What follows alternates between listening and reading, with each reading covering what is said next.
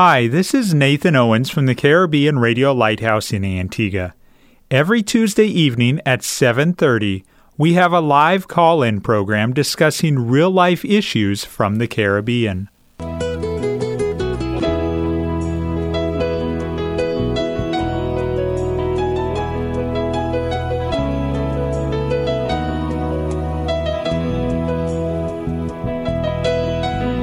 Sanctify them through thy truth. Thy word is truth. You're listening to That's Truth, a live call-in program with Dr. David Murphy, designed to answer your questions biblically in this confusing culture. Dr. Murphy has over 30 years of counseling and ministry experience here in the Caribbean and is ready to answer your questions according to truth.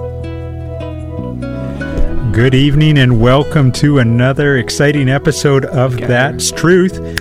I'm Nathan Owens and we're broadcasting from the island of Antigua on 1160 kilohertz AM and 92.3 megahertz FM. You can also listen online at www.radiolighthouse.org. Sitting across the desk from me is Pastor Murphy. Good evening, Pastor. Good evening, Brother Nathan, and good evening to those who might be listening this evening. Pastor, I came across an article recently, just this last week, that I found very disturbing, and I wanted to get your thoughts on it. The article is about millennials, and just to remind you, millennials are those individuals who were born in the 1980s and 1990s.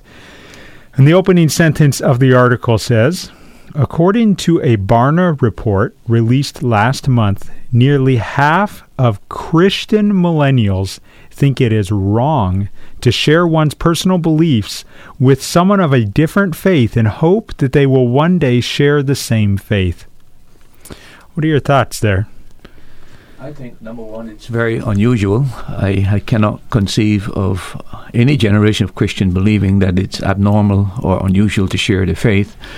But I think this is part of the religious culture of our times, especially the introduction of pluralism, where every religion is now viewed as basically fundamentally the same. None is seen as superior to the other. And the whole idea is to accommodate everybody because they have certain core beliefs that every religion holds to. This is not the time when people want to differentiate or want any kind of uniqueness at all. And it's unfortunate that the church has allowed that to creep into the church itself. This would not have happened to this generation had the church been presenting the gospel in an exclusive way. But I think because the church has accommodated error, both against the authority of Scripture and then the idea of other religions being valid, I think that has led to the situation we find ourselves in. But certainly, this is not a biblical position. It is more of a compromising situation. So you're saying that possibly even the fact that some churches are trying to incorporate evolution into the Genesis account or push the Genesis account of creation aside undermines the power of Scripture, and as a result would result in this? It's not just the matter of compromising with the evolutionary false theory, basically. From the time the church embraced that theory, it led to embracing other theories. For example, it led to the whole matter of the homosexuality situation, the lesbian situation. When you compromise in one area and you don't hold to the biblical foundation, especially in the book of Genesis, you find that you will compromise in other areas. So it's not surprising once you have yielded to the pressure of the society and the scientific community to cause you to renege on the biblical stand as far as the creation account is given, then that opens the door for you having to compromise fair on gender issues, on marriage issues, because you no longer have an infallible authority any longer. You're not holding to that. And I think that gradually this is what has happened. So you've led from one compromise to the other, and I find it unbelievable that in my generation I would witness a group of people professing to be Christians who think it is normal and natural for same-sex marriage or a lesbian relationship. And what bothers me more is that there are a lot of people claiming to be homos and lesbians to be Christian. No such creature exists. I keep telling people that. And what's your basis for that statement? Because I don't think those people have repented. Okay. So you're going back to Scripture. I'm going back to Scripture. Yeah. You have to. Here's the problem. These people who are claiming that it is okay to be a lesbian or to be a homosexual or to practice same-sex marriage, the problem is very, very clear that when those people were told to believe, what was missing in the whole process is that they need to repent of what was their predominant sin when they came to Christ. And this is the error the church is making. It is going out telling people believe, but it's ignoring the other part of the gospel, is repent and believe. It's not just believe, it's to repent. Nobody is a Christian who hasn't repented. And I think this is where the message of the gospel has been truncated. And mainly, I believe, because the church wants to be accepted, the church wants to be relevant, and the church doesn't want to be labeled as intolerant or bigoted or homophobic or whatever. And as a result of that, they're not prepared to take any stand, and the media will do a job on them. And consequently, I think they've softened the position of Scripture, and we are headed down a moral slope that is leading to a real catastrophe, as it is already, but it's going to get worse than this. Because I'm going to predict that in a few years' time, we are now going to move from this situation where probably you're going to get people accepting people who are pedophiles. And then when you lead to bestiality, where's it going to stop? The authority to stop these things is Scripture.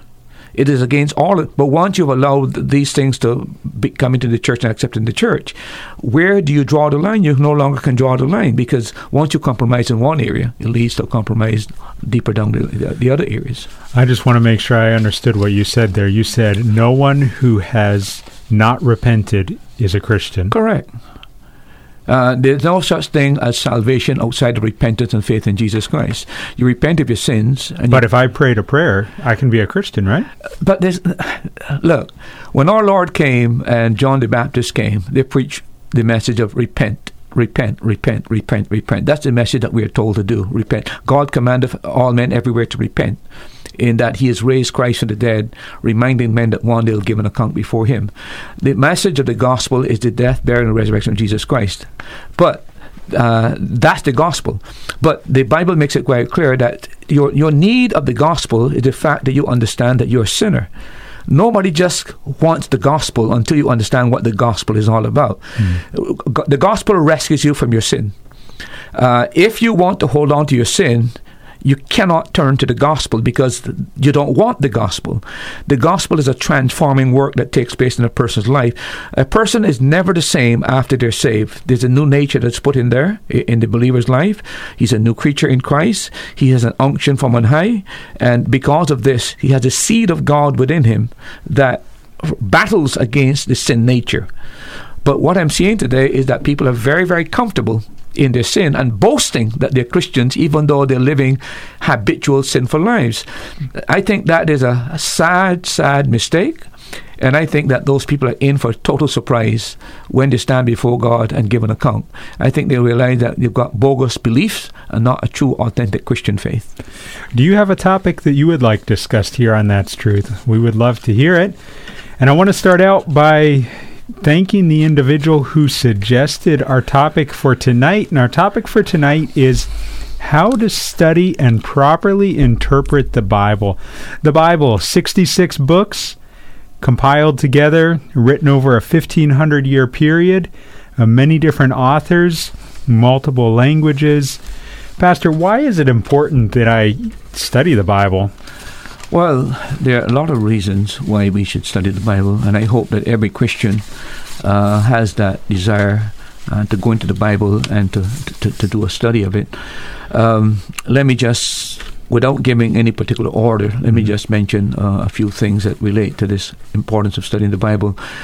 If I'm going to be an effective Christian, and I'm going to be able to handle the Word of God effectively in dealing with other people, it is a given that I need to be able to know the Bible. So if I'm going to be effective in my Christian witness, if I'm going to be effective in my Christian growth, I grow through the Word. So I need to make sure that the Bible is a part of my daily diet and part of my daily study.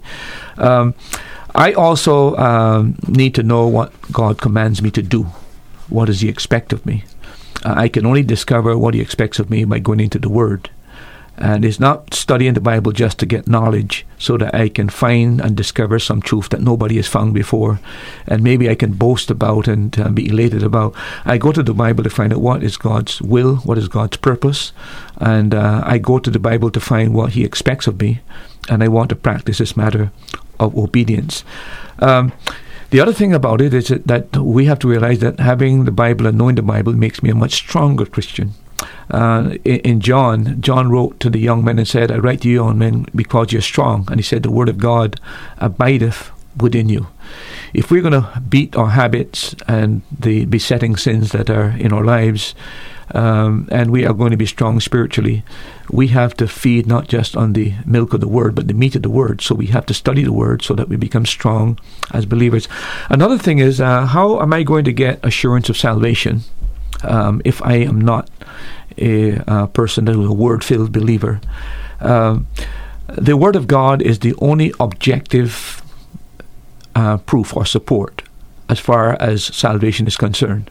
We may have subjective experiences, but when it comes to having the objective fact that I am eternally saved before God, there's only one source of information that would establish my eternal security, and that will be the Word of God. In our church we're studying Romans chapter 5, where the Apostle Paul is doing a detailed study on the whole matter of assurance. That's one of the great texts of the Bible. If a person is lacking assurance in terms of their salvation, that is one of the great texts that they can study. So the assurance, and then confidence in prayer. It's interesting that in John chapter 15, our Lord said, if you abide in me and my words abide in you, you should ask what you will. So notice there's a link between remaining in Christ, and the word abide means to be at home in Christ. So it has to do with an ongoing relationship. But notice the other word is that, and my words abide in you. So if I'm going to have my prayer answered, he said, you will ask what you will and it should be given unto you. But the conditionality that is laid down there is the matter of abiding in Christ and abiding in His word.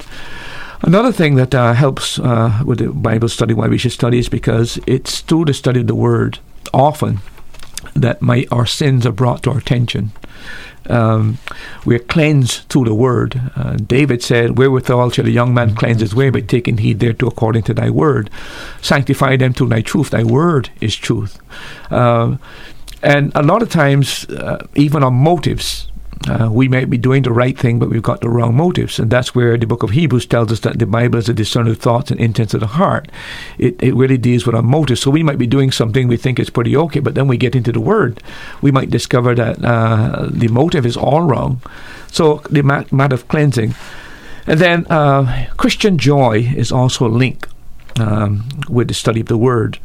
In John chapter 15, our Lord says that they will have joy because of the words He's spoken to them. John chapter 15, verse 11. So the extent of my joy is also linked to the extent of my knowledge of the Word. That is important. Do you think that's why there's so many unjoyful Christians out there? I think partly. I think most people get up in mornings, rush off to work. I think if we were to do a survey of the churches in Antigua, and to determine the spiritual state of the church of Antigua, and ask some very basic questions. Do you read your Bible every day? Do you pray every day?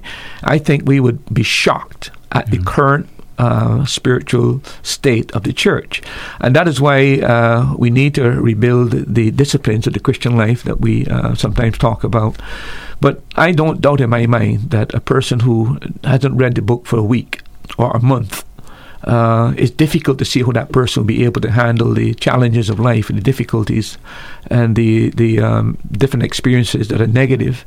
How do they maintain any level of joy without having something in the Word to encourage them, or to rebuke them, or to exhort them, or to console them? So I think it's very difficult to have true Christian joy apart from be a daily part of the Word of God. And then it also gives us a sense of peace.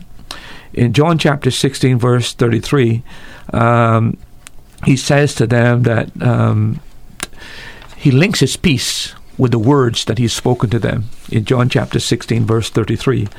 So peace is not something that is automatic. It is linked to truth. And as we go through this life, we often lose our joy and our peace, and this is where the Word comes in. And then another reason we should study is because it helps us and guide us in making the right decisions. If we're informed with Scripture, and we know God's will is expressed in Scripture, and remember that the Bible is there to guide us in every facet of our lives. There's not a problem that a person will confront today or tomorrow or ever that is not some biblical principle that bears upon that particular issue. It might take some time to discover it. It might be there in a passage. It might be there by a precept. It might be there by an example. But clearly you can get help. And when it comes to making decisions, the Word of God is clearly needed. And then 1 Peter chapter 3, verse 15 talks about our capacity to articulate our faith. Be ready to give a reason for the hope that's in us. And we need to understand that if we're going to deal with people who might be seeking truth, or a person who is a skeptic or a scorner or an agnostic or an atheist, we have to be able to respond to that person. And what better way to respond to him, because we've got to give them answers to those issues, than to get into the Word. And then there's a great promise in Joshua chapter 1 verse 8 and Psalms chapter 1 and verse 1 and 3 about the Word and meditating the Word and the concept of success.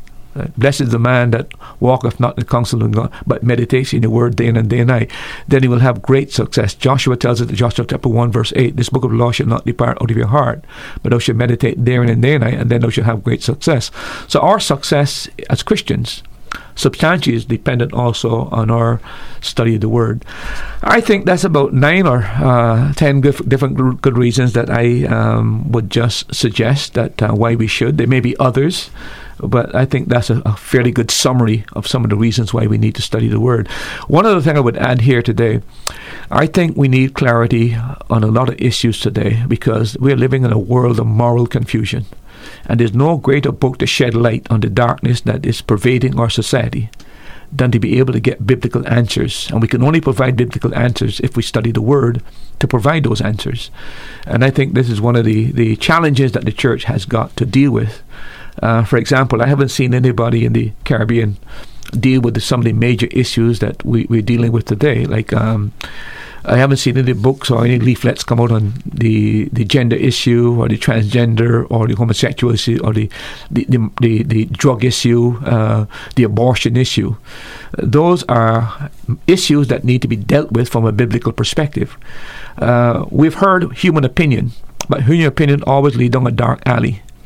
What we need is biblical truth, and that's where we need to dig the Word to provide answers to these matters. Think about prison reform as well.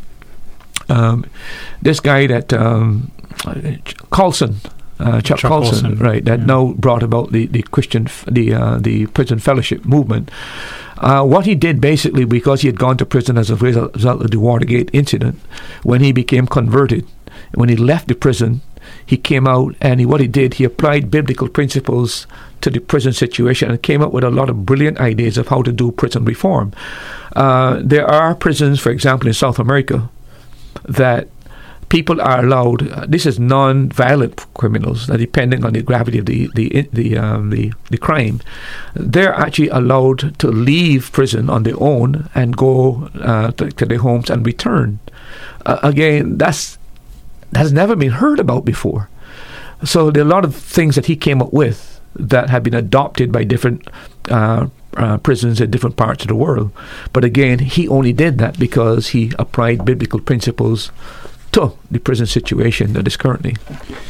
Do you have a question for us? You can WhatsApp or text it to 1-268-462-782-1454. Let me give that number to you again. WhatsApp or text your question to 1-268-782-1454. We have a caller calling from Bendel's, Antigua. Thank you for calling, and go ahead quickly with your question, please. Yeah, good evening to the program. Good evening.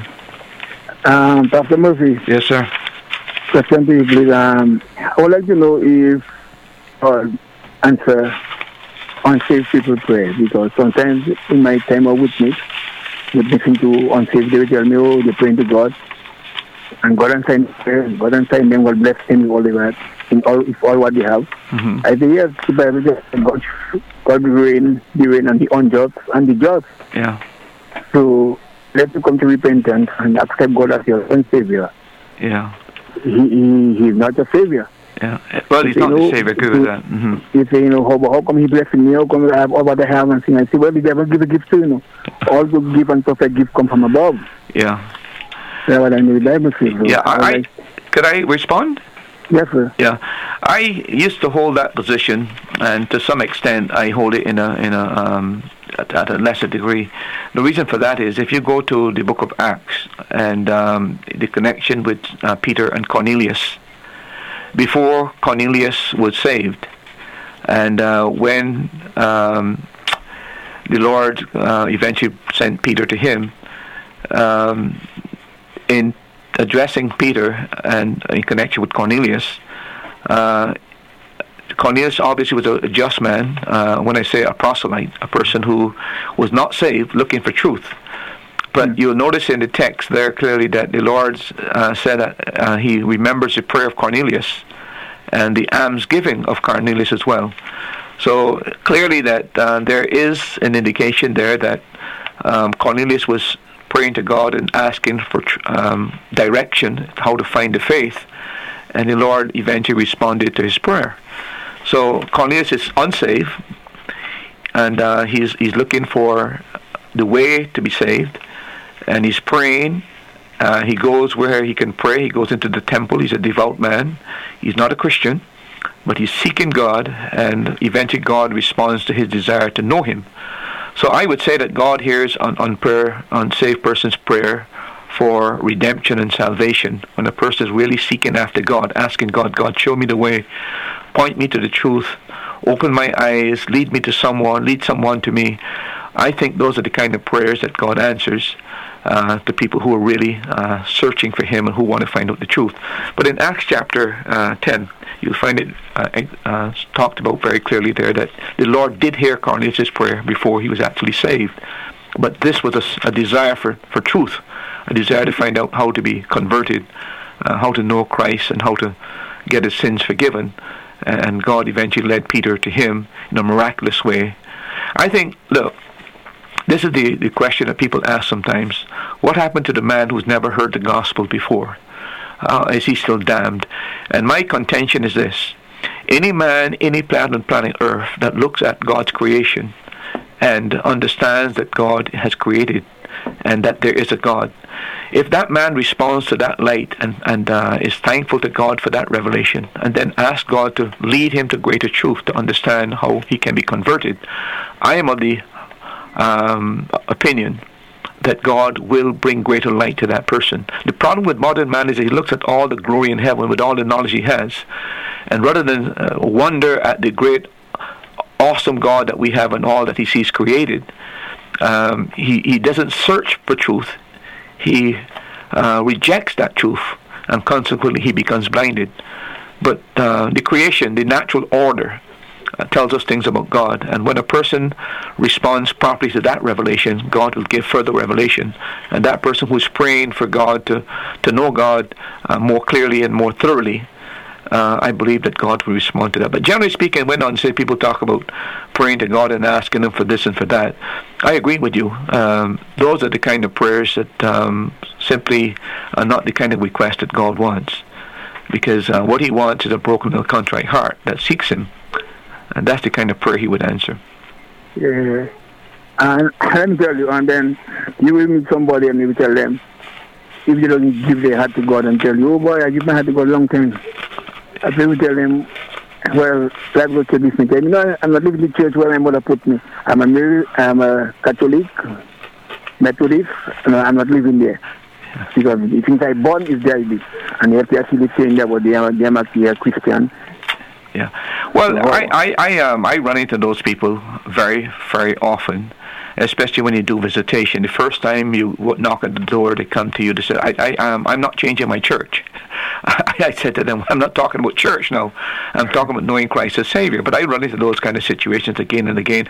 And it's very pathetic that people are not prepared to really look into the Word and see what the Word says, and are guided more by what the church says and what the priest says and what the bishop says, It's very, very, very unfortunate that our loyalty is to the church and not to Scripture, not to God. But I don't know if we can change that. All we can do is to be out there, visit, witness to them, and trust the Lord to open their eyes.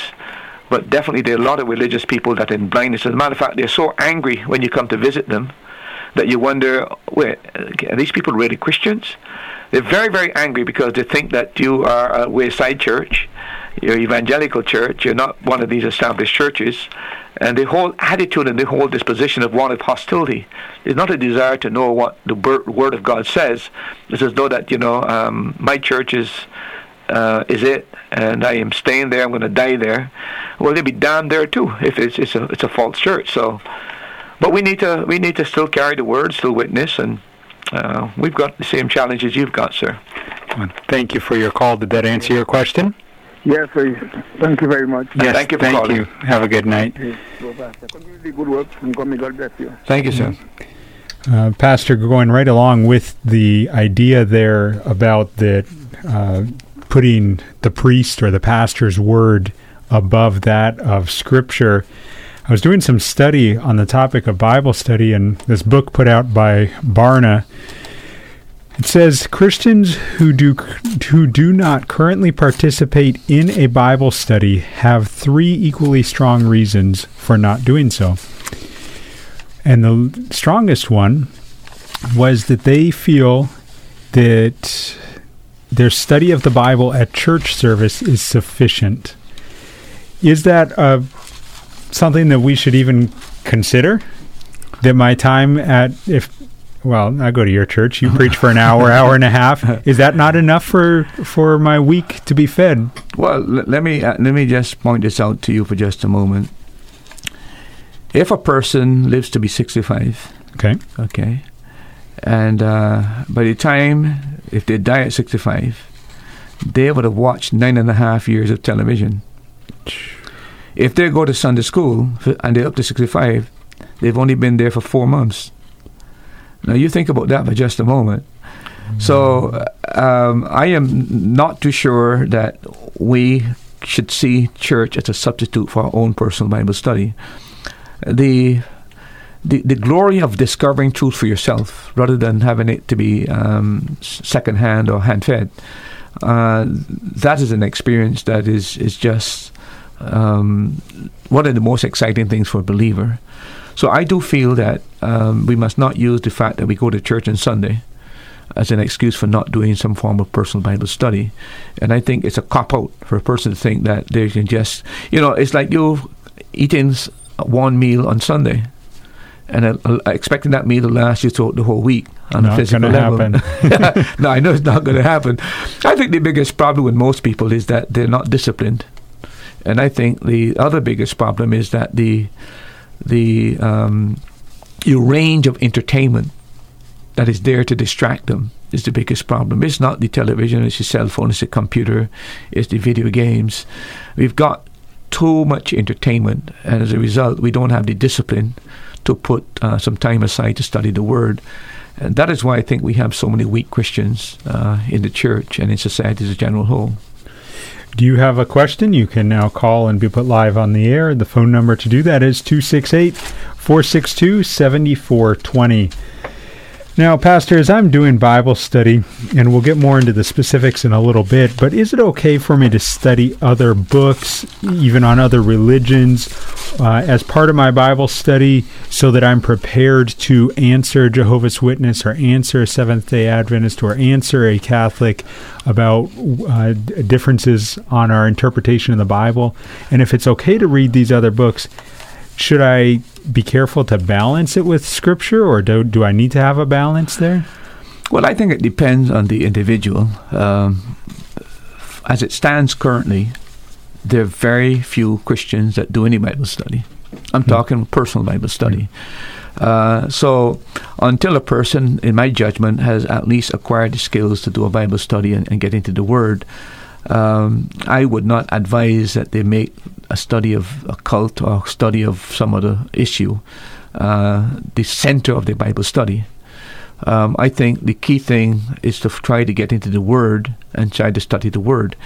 There's nothing wrong after you've developed the habit of Bible study, that then you can start bringing in these other topics and other subjects to deal with.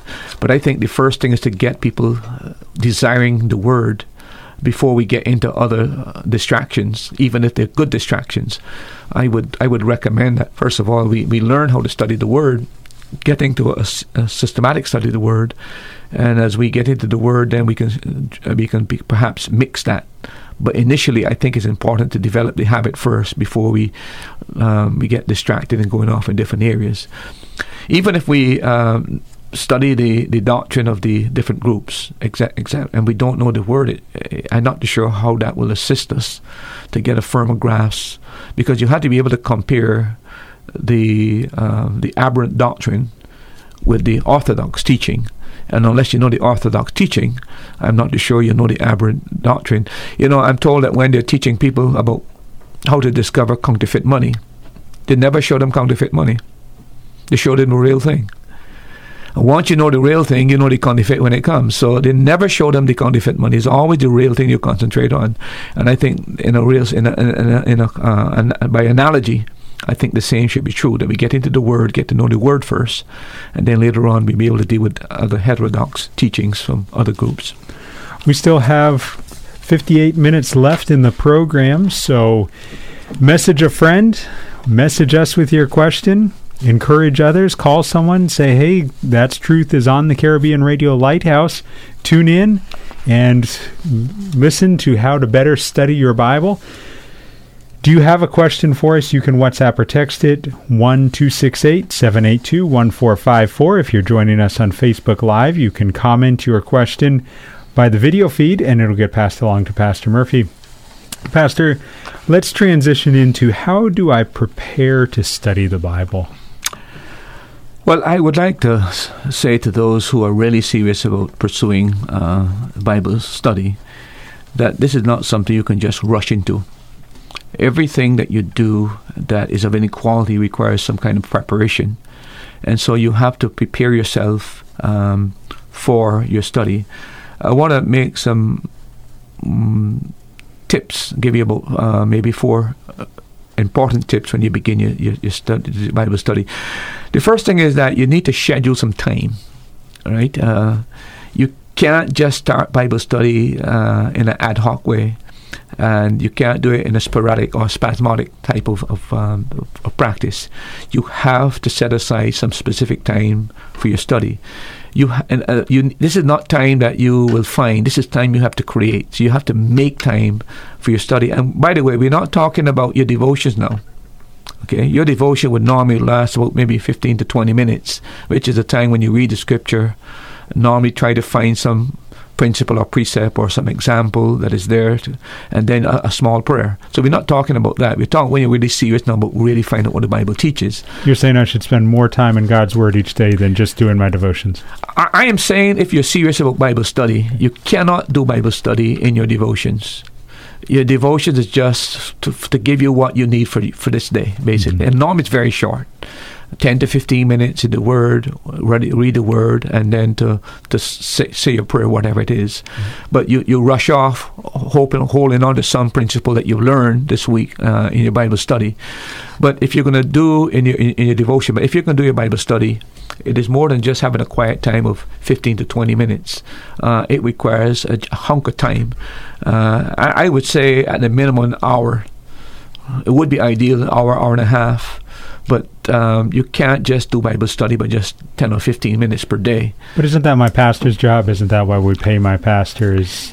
Well, I would hope he studies. Although, to be very honest with you, I've heard some preachers that they wonder if they do study, right? But I would hope that your pastor studies. But again, this is not something for just your pastor. It's something for yourself. You yourself want to know the Word and want to be able to handle the Word. So it's not just his job, of course, is to study, to prepare, and he ought to prepare much more thorough than you do. But we are talking about you yourself discovering truth for yourself. Again, I would like to say, if you're going to have that hunk of time, or that time that you're going to cut out there, you're going to have to be able to deal with the distractions. And basically, your distractions is going to be your cell phone, your TV, your television, these electronic games, etc., etc. And for some people, it may be even entertainment. Some people like entertainment, but it requires you to decide on some time that you are going to put into your Bible study, and you want this time to be a regular time. If you're going to set aside an hour per day or an hour every other day, whatever it is, you want to have it that this is a special time for you to do your Bible study. So I think that it's crucial. And by the way, discover what type of person you are. Are you a morning person or are you a night person? So if you're going to set aside some time for your Bible study, you have to decide what type of person you are. Now, I'm a night person. I'm not a morning person. I don't function well in the morning. I don't think well in mornings. I think best after 11 o'clock, 12 o'clock. I hardly go to sleep before 2 o'clock every day, basically. But again, that's me. Now, I can't get up at 5 o'clock because I'm not a morning person. So I have to know myself. My best time is when everybody's asleep. There's no distractions, and I can just study and study and study and study and study. So you have to find out for yourself how you are made, how you're wired. Your best time may be the morning. I wish mine was the morning, to be very honest with you. But for me, it's at nights when everybody's asleep and so on and so forth. So most of my study is done after 11 o'clock, 12 o'clock. Most of it is done. That doesn't mean I don't study during the day. I study during the day, but I'm talking about real, private, personal time. That time is, I would say, after 11, basically. For the time I get home, I'm studying. My family had to tell you, if once I get home at 5 o'clock, I eat, go and take a break. When I get up, I'm reading, basically. But then the real study starts when everybody's gone to sleep. That's how I'm wired. Not everybody's wired that way, and I don't expect everybody to be that way. I'm a pastor as well, so that's my job. My job is to devote myself to the study of the Word. If you're a morning person, are you more spiritual than if you're a night person, or vice versa? No, I don't think so. I think what your best quality time, if your best quality time is in the morning, that's the time you should give to the Lord. If your best quality time is at night, when your mind is sharp and you can really focus. So I don't think it's a matter of time is a matter of spirituality or day or night. I just think it's giving your best and being able to focus. I think that's the key to it. But I don't think we can. If a person defines spirituality by getting up early in the morning and praying and so on, I'll be gone. I'll be written off. Right. But if it comes to at nights now, it's a different thing altogether. So I just think you have to decide what type of person you are, how you're wired.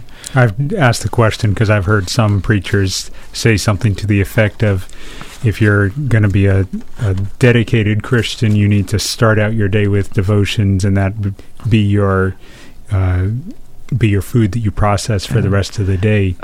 I say hallelujah to him. When I was reading a lot of these all of these old preachers, and some of these guys would spend 4 and 5 hours, 2 hours in prayer and so on and so forth. But I need to remind you, those guys went to sleep like 8 o'clock. No, I'm serious. Like 8 o'clock in the night, there's no electricity. No electricity. So you gotta compare period with period, the time of history, and quite frankly, we are on a far different schedule. We've got a lot different means that they had at the point in time. But those are men that went by 9 o'clock. Those men in their bed by 9 o'clock. I'm now studying, quite frankly. But then they will get up very early and devote a lot of their time to their study and to prayer. And I admire people who have that capacity, but I don't have it. This night habit started with me when I was in secondary school. The only time I got to study for my exams was when everybody was to sleep and the television was off, because it distracted me. So that has carried over from the time I was in secondary school right through my life.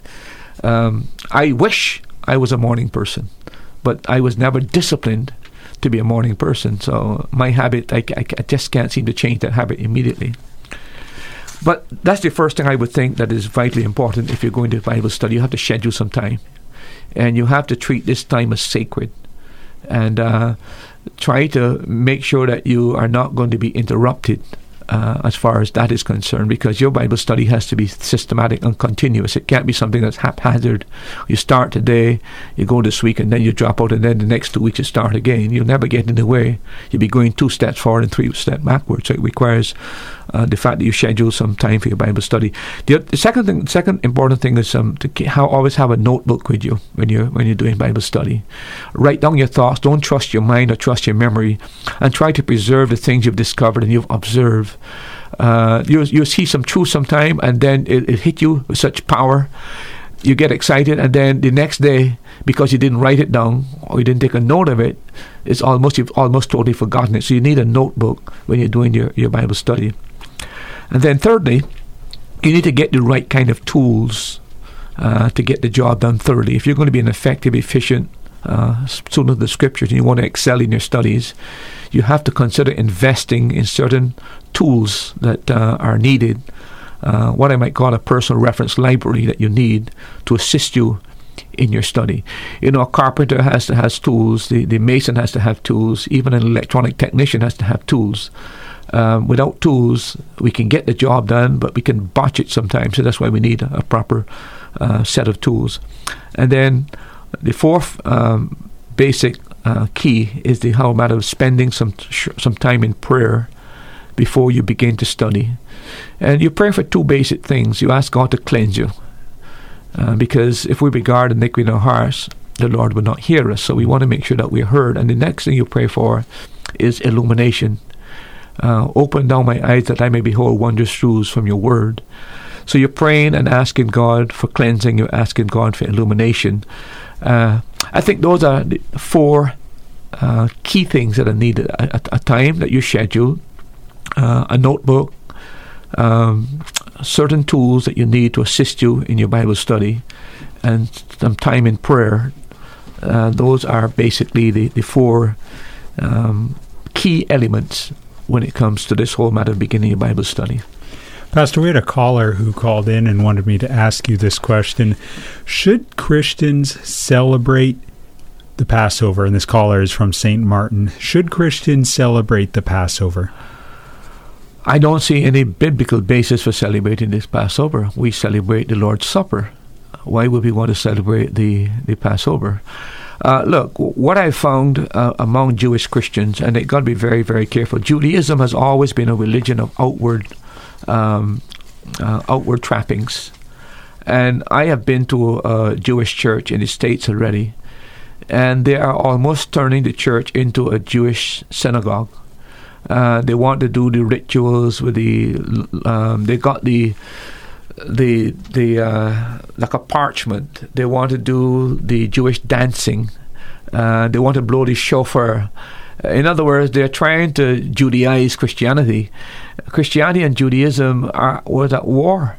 And I'm not too sure why we want to bring in all of these Jewish elements once again. The Jews got to understand that when they came to faith in Christ, remember that there are 3 groups. There's Jews, there's the Gentiles, and to the church. The church is not the Jew, is not Gentiles. The church is what the Bible defines the church to be. But I find that in trying to reach the Jews, I find that a lot of Jewish elements, especially when it comes to rituals and all the traditions, the Jewish traditions, are now being brought into the church. And I think it's part of Jewish pride, to be very honest with you. So I'm not one that believes that we should celebrate the Passover. The Lord has told us that there are 2 services that we should celebrate, basically 2 forms. That is the baptism and the communion service. I see no basis at all for any reason for observing the Passover. But wouldn't those Jewish traditions be amoral?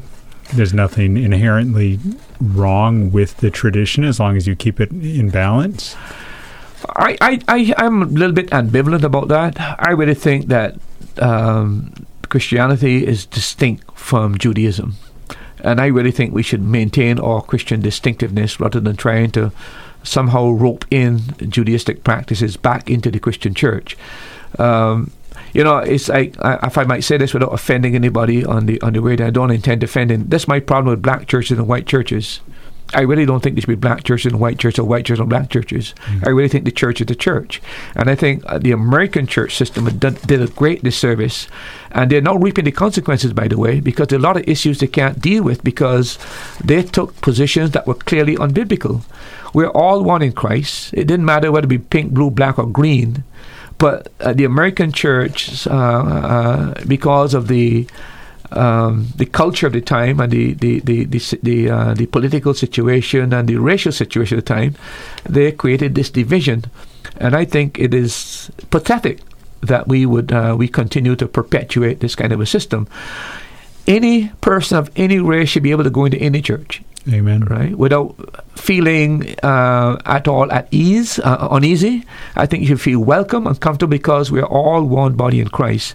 I think it's a massive mistake that was made in the future. I think they're trying to address it, but it will still take a long time before that is finally resolved, because there's still elements that still want to hold to this racial division when it comes to the church, etc., etc. I think that was a massive mistake, and I thought the church had a wonderful opportunity to break down a lot of barriers if they had taken the political position that your brother in Christ, and whether you be Jew or Gentile, whoever you are, in Christ you're one, you're treated as one, on the same power, with the same equality, with the same dignity. That was a mistake of the church, and we're still reaping the consequences of that today. About a year ago, when I was back in the States raising financial support for the station, I visited a church in Yonkers, New York, and it was one of the most amazing experiences to step into the church Sunday morning and realize how multicultural. There were Asians, there were African Americans, there was white people, there was Italian, there was Russian, but just to see people, it was almost made me think of what heaven is going to be like when we get there, and there's people from every tongue and every tribe praising our Lord. It's a beautiful thing to see. A really beautiful thing when you see that that what matters is our faith and trust in Christ. It's not the pigmentation of a person's color or the status in society or the economic position in life or political position. But we have allowed so many things to divide the church. Politics in Antigua, for example, is one of the biggest divisions of churches in Antigua. I've known of churches in Antigua split over politics. It's tragic because we have allowed our political position to divide us from our brother and sister in Christ. But I think that we need to be very, very careful as far as trying to create and maintain distinctions which should not be there. And we are one. Look, in heaven, none of these distinctions are going to matter in heaven, and so on and so forth. And they're not supposed to be designed to make any difference down here.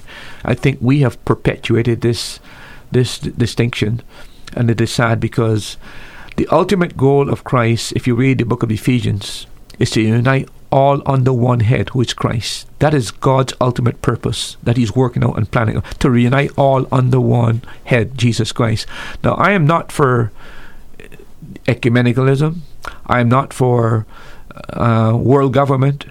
If you know the Bible very clear, there is going to be a world government ultimately, but it's not a government that God approves. It is going to lead ultimately to the final apostasy, and it's going to lead to the complete breakdown and world tyranny. That's where the world is headed. But I'm for uniting all under one head. That is Jesus Christ. Thank you for that question from St. Martin. We hope that answered your question. Time across the Eastern Caribbean is 8:19. You're listening to That's Truth. The voice that you've been hearing teaching is that of Pastor Dr. David Murphy, the pastor of Grace Baptist Church here in Antigua. Pastor Murphy has over 30 years of ministering experience here in the Eastern Caribbean. Do you have a question for Pastor Murphy? You can give us a call at 1-268-462-7420. That's the number to be put live on the air. If you'd like to WhatsApp or text your question, you can send it to 1-268-782-1454. Or if you're joining us on Facebook Live, thank you for joining us, and you can comment your question by the video feed, and it'll get passed along to Pastor Murphy. Pastor, we were talking about how do I prepare for a Bible study, and one of the things that you said is to have the right tools. Can you expound on that? What are the right tools? Well, as I pointed out to you, that Bible study is a skill, and every skill requires some kind of tools. And the wonderful thing about the English-speaking world, is that we have many practical study helps that make Bible study so much easier for us. Sometimes I really feel somewhat sorry for people who can't speak English, especially when I go into the CLC or I go into any other Christian bookstore and see the abundance of helps that we have that are not available in different languages. So we got an abundance of help in the English-speaking world, and these tools are not intended to replace the Bible, but are intended to help you in your study of the Bible. And any serious Bible student who wants to be taken seriously in terms of his study, he ought to realize that there are these tools that he can acquire that will facilitate his pursuit of Bible study. If you don't have these tools, it makes it much more difficult for you. The work becomes more tedious and burdensome and difficult for you. And these tools are designed really to help you and to facilitate your investigation into the Word. Let me mention some of the tools that I think you need if you're going to study your Bible seriously. Again, there's not any particular order, but there are some reference tools I believe that would help you enormously in your pursuit of your Bible study. The first tool is try to get a good study Bible. I think this is the tool of the greatest importance. And when you get a study Bible, get one that has some good margins, get one that has cross-references, and get one that is thick enough that when you write on one page, it doesn't flow to on the other. I think that's one of the biggest mistakes we make when we get a good study Bible. We don't really think of it. We can put notations, and then when you look on the other side, you can see it through. Try to get one that is at least... it would help you if you got a King James study Bible. I'll tell you why. Because the two great concordances, the Strong's Concordance and the Young's Concordance, are linked to the King James Version. So, really, in truth and fact, if you don't have, if you use another Bible, you'll find great difficulty in trying to find the words in either Strong's or Young's Concordance. I would mention to you some of the study Bibles I think that would be best for you to get. One is the Thompson's Chain Reference. This is 40 years of work that was done into this particular reference Bible. There's also the Rary Study Bible, which is more current, more up-to-date, and if you want an evangelical point of view, this is a guy from Dallas Theological Seminary. This is a Bible that is worth having, study Bible. Then there's the Open Bible. And of course the classic is the Scofield Reference Bible. Get the updated one if you're going to get it. And then Holman's also have a study Bible. But this is the first and most important tool that you should have, a good study Bible, preferably King James Version, if you are going to be serious, because you're going to need to use Strong's, you're going to need to use Young's Concordance. And if you use Tyer's lexicon as well, his lexicon is also coded to the Strong's Concordance, so which is the King James Version. So if you really want to use that tool. Now, in addition to your study Bible, you need a good modern version. The language changes over time, and you need a Bible in contemporary English. Sometimes you can get a parallel version that gives you several different versions on one page parallel to each other in case you need some greater clarity. But try to avoid a paraphrase. A paraphrase is normally a Bible that is interpreted by one person, like the Living Bible. That is one person that came up with that interpretation. Normally, if you get a modern version, they're normally a group of scholars from all over the world, international scholars that did the translation, so you're going to get a more accurate translation. And I would suggest for your modern versions, the ESV, the New English Version, the NSV as well, the New American Standard Version, and the New King James Version, which takes a lot of the archaic words and put in modern words that makes it much more easier to follow your thought. So you've got your study Bible, and then you need a modern version. Do those need to be paper copies that I can actually flip the pages, or is it? Do you recommend they're paper, or can it be electronic? For me, I'm old school, right? I find it much more easier. I like a hard copy. I like to make notations. So whether it's my Bible or I like a book, I have a lot of books on my Kindle, but again, I don't feel the same facility in using them as I would use a hard copy book that has pages. I think I am, because I'm not up to par with the electronic systems. If a person is very competent in that area and can do notation and put notes and so on and so forth, I suspect that would be comfortable. Whatever you feel comfortable with. But for me, I like a hard copy because I like to put notes in my thing. But if you feel comfortable and you're very adept at using the computer form, by all means, utilize that. I know the one thing that I dislike about the computer form is the distractions. A WhatsApp message can pop up if you're reading it on your phone, or an email can pop up if you're using your computer. Whereas if you have a paper copy and I'm stuck away somewhere in the corner of a room or at a desk or on the couch, I'm able to stay focused and I'm less likely to get distracted. That's just for me personally. Yeah, no, I'm glad that that's your evaluation of it, because I don't use the electronic, I'm not aware that those kind of things would distract from it, but I can see what you're saying. And again, I would hope that those who are listening would take that into consideration in selecting whatever type of Bible they're going to use. But you've got the study Bible.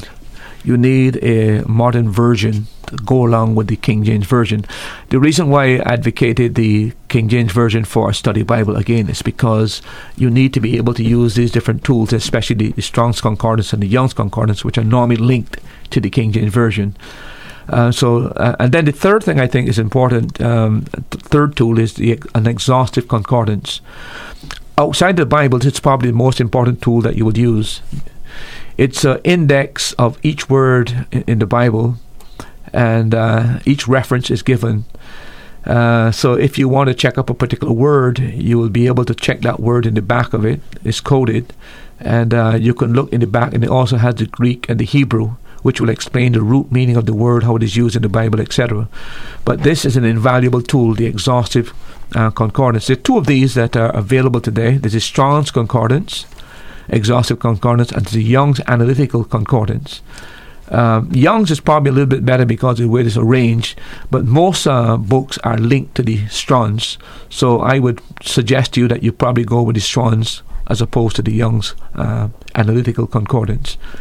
But this is a tool that you would use again and again and again. If you're looking for like prayer, you're looking for justification, or you're looking for some name, you just search in the back for that name, and then you have a whole list of wherever that name is mentioned in the Bible. And then there's a code that goes to the back of the concordance that tells you the meaning of that word, the root meaning, how it is used, etc., etc., and the correct pronunciation as well, because a lot of these words are tongue tires, especially when it comes to names, and you need to be able sometimes to find out exactly how the name is pronounced. So you've got your study Bible, you've got your modern translation, you've got your exhaustive Strong's Concordance. The fourth tool I think you need is a good Bible dictionary or a good Bible encyclopedia.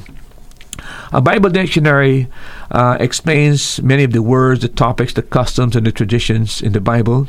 It also gives you historical, geographical, cultural, and archaeological background, and anything that's discovered that had relevance to the passage. And it also gives you short biographies of the major characters that you find in the Bible, and provides a lot of information in terms of the background to each book of the Bible. The Bible Encyclopedia is an expanded version of the Bible Dictionary, and it will give you much longer articles and go into subjects in greater detail. But initially, it would be good if you can get a Bible Dictionary. Those I would recommend would be the New Bible Dictionary published by Eerdmans. There's the Wycliffe Bible Encyclopedia, 2 volumes published by Moody Press. And then, of course, the classic evangelical one, Unger's Bible Dictionary, published by Moody. And then Zondervan has a very exhaustive pictorial encyclopedia, 5 volumes. I would suggest you start with maybe the Unger's, and then later maybe you can add another one to it. But I think the Bible Dictionary is very, very helpful when you begin to study books of the Bible, etc. Fifth tool. Oh, you got a question? Yeah, I've got a question that just came in via WhatsApp from Antigua, and we'll come back to your list of tools. Pastor, very good program. I've tried to study the Bible beginning from Genesis, but got discouraged when reading the genealogy in the Old Testament. And there's a couple of questions that are combined here, so I'll read through it, and then we'll take it piece by piece. Sure. What is the best way to study the Bible? Do I study a chapter in Genesis and a chapter in the Old Testament? I heard a pastor once say to begin studying the Gospel of John, since that book applies mainly to the world. If I study the Bible following a particular guide, will the Bible study be more effective? And the final question, which area of the Bible is more practical for modern Christians to study in today's world? So the first one, you may have already forgotten what it was. Right. What is the best way to study the Bible? Do I study a chapter in Genesis and a chapter in the Old Testament? I think that might have meant the New Testament. Now, I'm hoping you're making a distinction between your devotions and Bible study. Remember, there's nothing wrong with your devotion to read a chapter in the New Testament, a chapter in the Old Testament, okay? But when it comes to study, you want to be systematic. You want to decide that you are going to study a book. And if it's the first time you started, don't start with Isaiah, a huge book which is over 50-something chapters. The best way to get into the habit of Bible study is to target a small book, one of the smallest books of the Bible. Maybe 1 John would be first epistle of John, or the book of Jude. But start on a book that is very, very short, because you're building skills as you go deeper into the study. The same skills you learn in dealing with John, or you're dealing with Jude, you carry those skills to a larger book. But that's the first thing I would suggest to you, that if you're serious about Bible studies, focus on one of the smaller books of the Bible and do a thorough study on that book of the Bible first. I would recommend that you alternate. In other words, if I study John, then I study an Old Testament book. Because you can never understand the New Testament without grasping the Old Testament. So you're going to have to somehow get a grasp of the Old Testament to understand the New Testament. And this is true of the especially when it comes to prophecy. This is also true when it comes to the Gospels. And many of Paul's epistles make a lot of allusions to the Old Testament. And unless you are knowledgeable in that area, you can find it difficult to understand what Paul means in those areas. So I would suggest a small book in the New Testament first. Try to hone your skills on that, develop your skills. Then, after you've completed that book, go to an Old Testament book and try to find a short book again. Find one of these small, like maybe Nahum or Habakkuk or one of those books. But again, if you're going to do it that way, you need the tools, because the Bible Dictionary would give you a background to the book of Nahum or any of those books, tell you what's the main theme, etc., etc. And then you can use the other tools to investigate words, concepts, etc. But I think the alternating is good, because you're trying to get a handle of the entire Bible in its totality. It would be good to be able to go to from Genesis, but you would be dead by the time you get to Revelations, because if you spend that amount of time on it, yeah. But alternate books, don't alternate chapters. No, don't alternate chapters, alternate books. You want to know a book. You want to be able to say, I know Jude. You know, the idea of hot-scotching, moving from one to the other. You never learn anything in depth. You just learn by piecemeal. You want to understand the books of the Bible, so you have a greater comprehension of the overall teaching of the book. What's the other question? I heard a pastor once say to begin by studying the Gospel of John, since that book applies mainly to the world. Well, it depends of what level of conversion you are. If you are a believer who's been saved for a number of years, and you're already grounded in the Gospel, it may not be necessary for you to read the book of John. But if you're a young convert, generally speaking, it is recommended that you study the book of John, because John is that gospel that is very, very evangelical. And there are a lot of encounters with personalities in the book of John and how Christ dealt with them. And so I think it's very helpful to study the book of, and then you get grounded in who Jesus really is. That is one book that emphasizes again that he's not just a man. He is deity, he's God. And you get dimensions to his character that is a real uplift to the spirit, especially if you just became a new convert. If I study the Bible following a particular guide, will the Bible study be more effective? It's always good to have some tool to guide you in the systematic study of the Bible, no doubt about that. So I'm not too sure I know that, again, we want to make a distinction between Bible reading. There are Bible reading guides that tell you how to read each chapter, etc. There's a difference between your devotion. But if you're talking about Bible study, again, whatever you feel comfortable with, I think is the key to it. The thing is that don't get distracted and don't start and stop.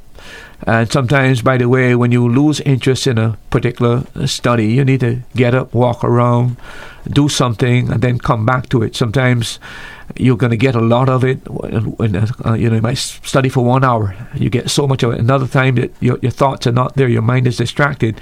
In a case like that, get up, walk away, take a break, etc. But don't try to force read and to try to rush it.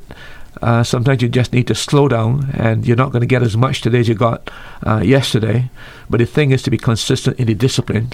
And as you go on and you tough it out like everything else you do, you become an expert, and you begin to see the true benefits of it. And finally, which area of the Bible is more practical for modern Christians to study in today's world? As far as I'm concerned, I feel that the epistles are vitally important because of the issues that we are confronted with today. The other thing that I find that is really, really crucial for a lot of the issues in the book of Genesis, I don't know if you realize it, that all of the major problems we are confronted with, whether it be marriage, gender, evolution, euthanasia, the seed of all the major basic moral truths are in the book of Genesis. And I think if we can get hold of that book itself. But then the Pauline epistles that deal with issues like the Gnosticism in Colossians, or deal with the church in Ephesians chapter 3, or when it comes to the whole matter of assurance, the epistles of John, hereby we know. And he gives about 7 different reasons we can know how we're saved. Mm-hmm. And then the Pauline epistles that addresses such things as immorality, the last days, the falling away, the apostasy. I do feel that the New Testament epistles, and then one other thing that we must not forget, the Beatitudes. Profound teaching in the Beatitudes in terms of what people within the kingdom of God, how our attitude should be, and how we ought to live. So I would think the teachings of Christ, the Beatitudes, and the Pauline epistles, and the Johannine epistles, I think those are probably the best and most profitable ones. But remember, the Bible, all Scripture is given and is profitable. Yeah. Right. The prophets, for example, I started reading today once again the book of Isaiah and the chapters. I think I'm up to chapter 5. There are a lot of prophecies in the first 5 chapters of Isaiah that I found very, very interesting. And of course, we just completed a study on the book of Ezekiel. Mm. A lot of Bible prophecy in the book of Ezekiel, especially the invasion of Russia into Palestine, which you'll find very interesting. But also the other great truths that are there. But basically, I think we should start in the New Testament and work our way back into the Old. For me personally, the first book that I remember going through was the book of James as a teenager. Very practical. Yes. I remember being kind of discouraged with the genealogies, but coming to James chapter 1, and after it gets through the greeting, it's just, if you need wisdom, ask God. He's going to give to you. He's not going to punish you for asking, and talking about looking at Scripture as a mirror, and very practical. Yeah, I forgot about James, to be honest with you, but I do agree with you that it's the most practical New Testament book in the Scriptures, really, in terms of dealing with specific topics. Very, very practical. I agree with that. And the warning it has about controlling our tongue applies to all of us. Some of us a little bit more than others, but if you have a question for us, please give us a call. You can call and be put live on the air at 1-268-462-7420. If you'd rather WhatsApp or text your question, you can send it to 1-268-782-1454. Or you can send your question via email to crlthatstruth@gmail.com. All one word, no spaces, no apostrophe. crlthatstruth@gmail.com. Pastor, we were talking about the tools that I need in order to have a successful Bible study, and I believe you were on number 5. Yeah, number 5 would be a topical Bible. This is similar to a concordance, except that the categories and the verses in the Bible are given by topics, not just by words. And it helps the person as well, because the verses itself are actually written out in the topical Bible. Again, if you want to study certain topics, you may not find the word in the verse, but the principle or the concept is there. For example, if you're going to study the Trinity, you're not going to find the Trinity in the concordance. But in a topical Bible now, it will give you the Trinity, and they give you all the different verses that will relate to the Trinity. Or you want to study the deity of Christ. You can't look deity of Christ in a concordance. But in a topical Bible, they have the deity of Christ, and they have all the Bible verses that you can then check. Or the rapture. I mean, there's no word rapture, that particular word, but again, the concept is there, and they'll give you all the references. That's the value of having a topical Bible. And let me mention two of them, which I think are very helpful. Nave Topical Bible is the standard topical Bible that most people have. N-A-V-E, N-A-V-E, yeah, Nave's Topical Bible. And then there's one called Torrey's New Topical Bible as well, R.A. Torrey. But generally speaking, most people try to get Nave's Topical Bible. That is the one that seems to be more popular. The one with Torrey is an evangelical leader. And if you really want a more up-to-date than Nave's, it would be the Torrey's. And the sixth one that is very helpful is a Bible handbook. A Bible handbook is a combination of an encyclopedia and a commentary, but in a more concise form.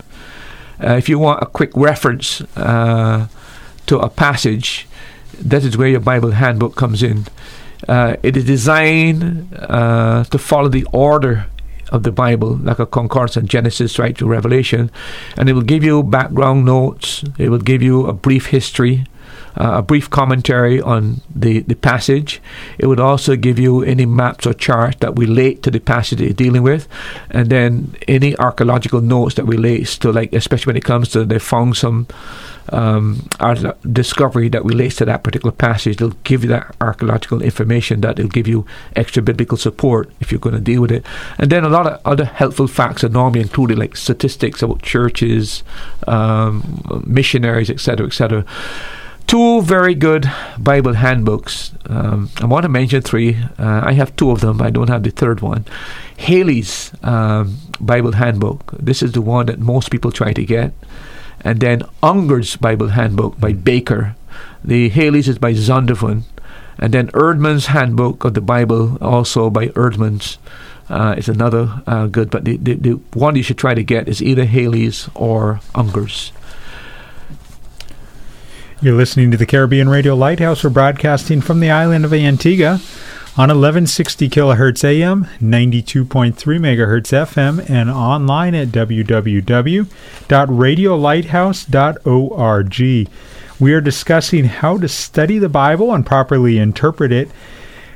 Pastor, off the top of your head, what are some dangers of not studying the Bible? Well, I don't know how you're going to grow. It's through the meat of the Word. Peter said in 1 Peter, it's through the milk of the Word that we grow thereby. Just like you have a physical body that needs to be supplied with natural foods and nutrients and vitamins, etc., etc., the spiritual person has to grow, the spiritual nature has to grow, and God has given us one simple means of feeding the Spirit, and that is the Word. And without a person being in the Word, it is impossible for that person to grow spiritually. Again, Brother Nathan, that's why we have so many spiritual dwarfs in our churches.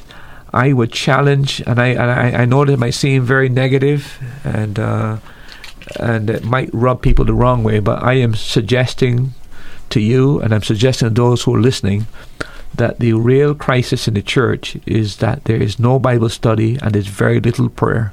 And when you have that combination, you cannot have strong Christians.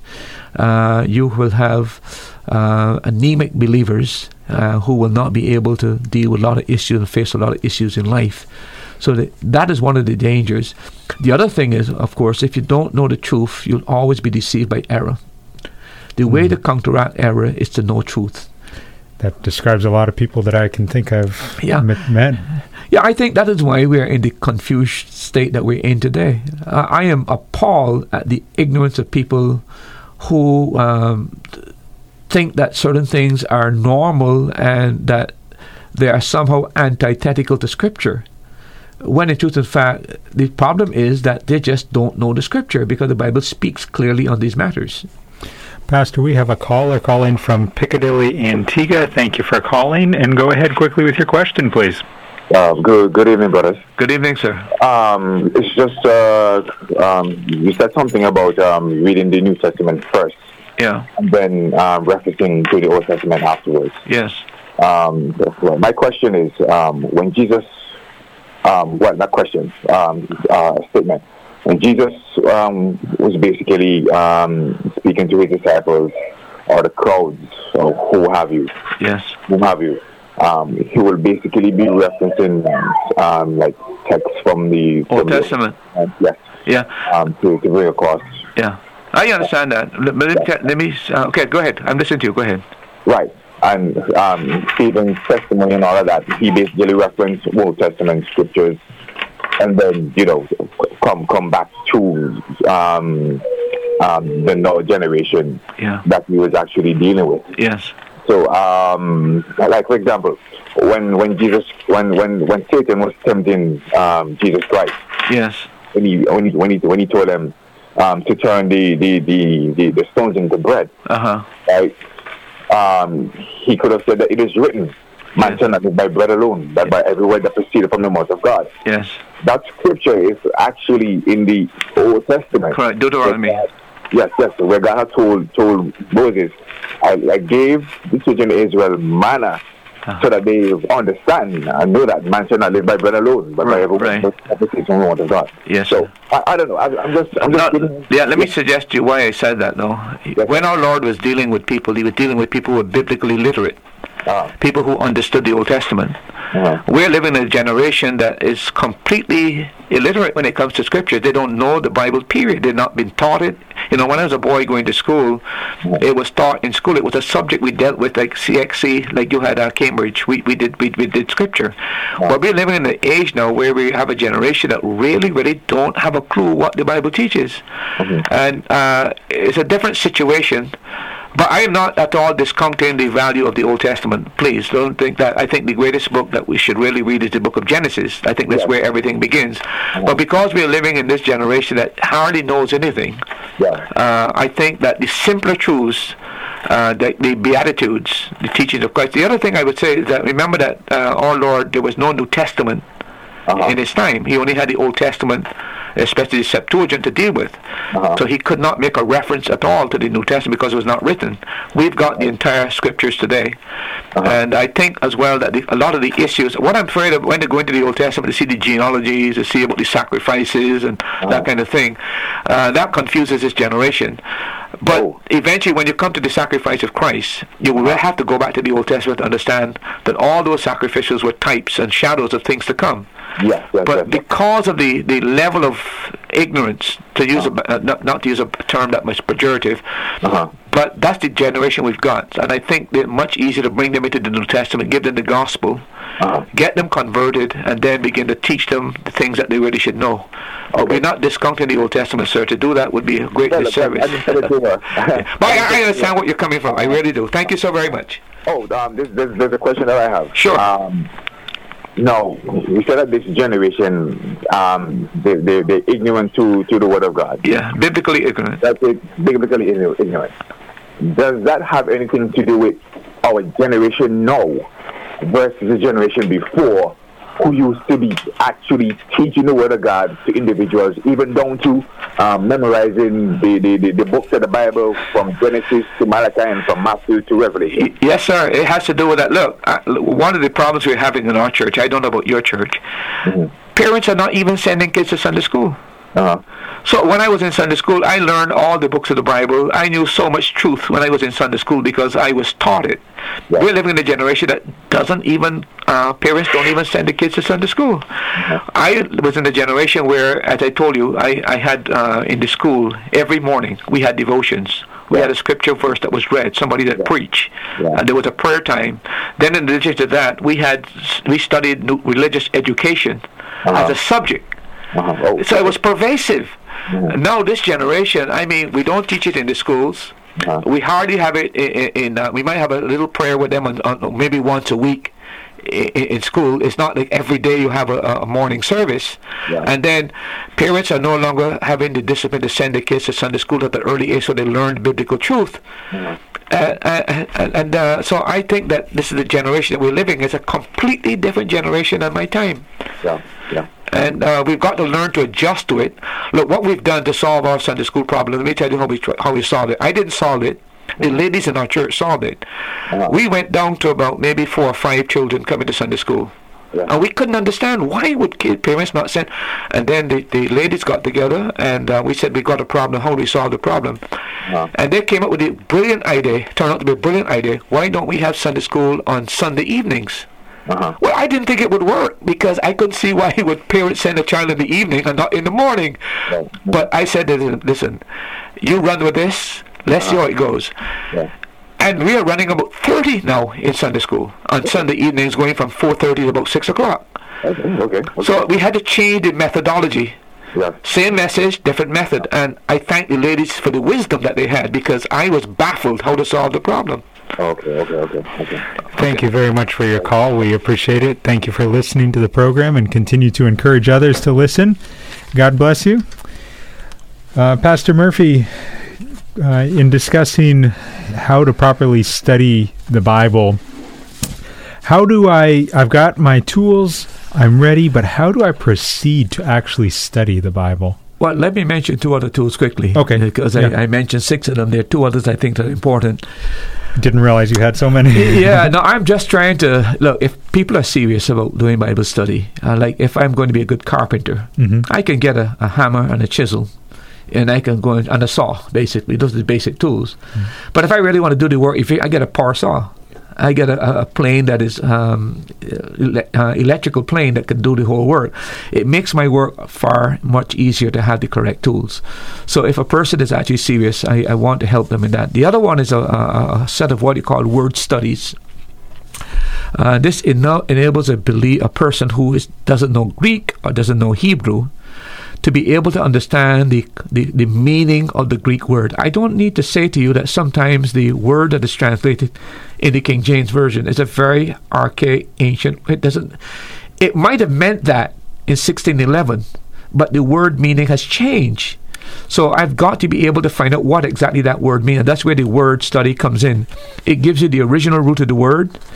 It gives you the various translations of that particular word, because one word in the Bible can be translated by 5 or 6 different words. Sometimes 10 words are one word in the Bible, but I would not know that unless I have a word study that explains that to me.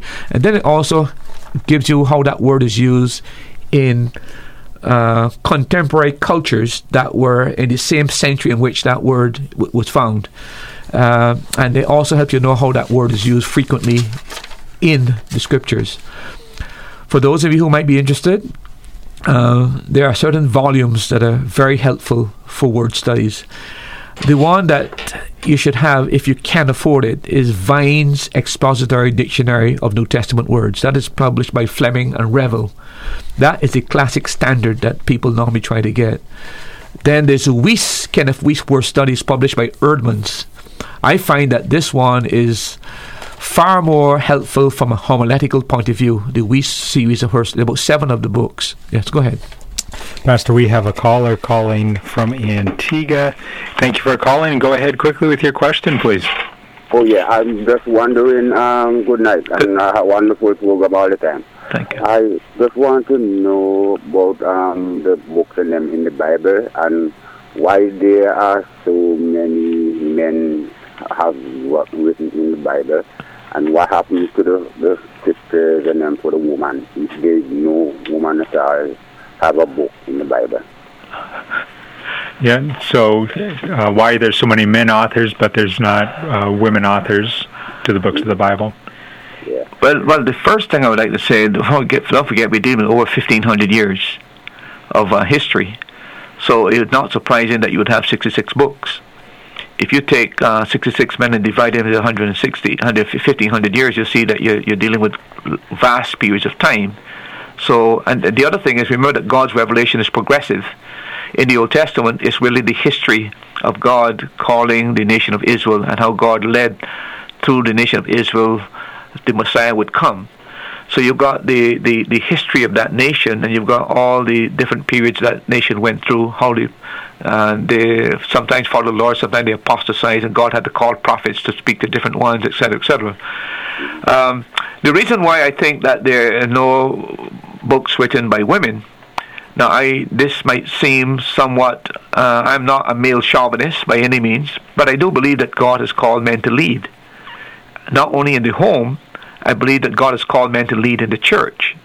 And it is for this reason that I believe that God has selected men to write the scriptures. That is not to say that women are incompetent, but it's just that God has selected men to be the leaders.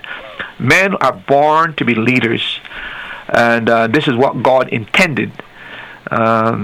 Today, unfortunately, we have come to a point where we're reversing that. And I think that in the long term, we are going to pay certain consequences for that. I think in the church and in the home as well. That's why I think to some extent the home has broken down, because men are not performing the roles. The woman has to perform the role both of a man and a woman. She's both the wife and the husband. And women lead by default. I think most women recognize that they would like a leader, but when there's no leader, women normally would lead by default. But I do feel that God intended men to be the leaders in the home and in the church. And that is why I think that most of the authors that you find in Scripture are men. And I also think you have all of those books, again, because of the long period from 1,500 years. You must have authors at different periods of time.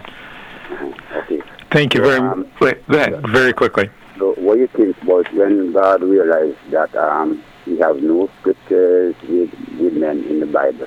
Do you think he feel a way that we should really think that we should have a scripture about some woman or so whoever are living on the earth now who are preaching and doing miracles for him? What do you think he thinks about that? Well, God has already finished his revelation. The Old Testament and the New Testament is an Old Covenant and a New Covenant. The only two covenants. The only thing that God has given us all that we need to know within the Scriptures. If you read the book of, I would challenge you to read the book of Genesis and read the book of Revelation. It's like opening the first chapter and ending the final book. They dovetail into each other. And sandwiched in between Genesis and Revelation are all these other books. But clearly, the Bible is complete. We don't need any further revelation. There are some books in the Bible, by the way, that tell the story of women, like the book of Esther, the book of Ruth. Yeah. So there are books in the Bible that has to do with women, and they played major role in terms of that historic, both in the case of Ruth and the case of Esther. So it's not that God, but you know, we have to understand that God is sovereign. And God decides what his intentions were. What we need to do again and again, and I keep telling people, go to the Bible and find out what was God's intention. That's the way you solve the problems that we're faced with today. Like you take the same-sex marriage, go back to Genesis, find what was God's intention. The homosexual problem, find out what was God's intention. When you find out what God intended, then we can begin to deal with some of these issues. Codrington, thank you very much for that call. I appreciate it. Pastor, real quickly, we have a WhatsApp question. We're going to have to pick up this topic again next week, but a WhatsApp question from Antigua. And the question is, let me pull it up here. The question is it okay if I use either the Drake's Topical or the Scofield 1909 Study Bible? What are your thoughts, Pastor? Well, I'm not too familiar with Drake's. I'll research that when I come back next time. I'll give an answer. But anything to do with the Scofield, I think, is perfectly well, although it's been updated. All right. Thank you for joining us on the program tonight. Thank you for those of you that interacted with us. Thank you for your questions. Be sure to join us again next Tuesday evening when we will be continuing this discussion on how to properly study the Bible and the importance of interpreting it properly. Thanks for listening to the Caribbean Radio Lighthouse. God bless you. Have a good night. Keep your radio dial tuned to CRL. Thank you for joining us for today's program. We pray that the Holy Spirit uses the truths shared from God's Word to strengthen your faith. Now you've heard it. That's truth.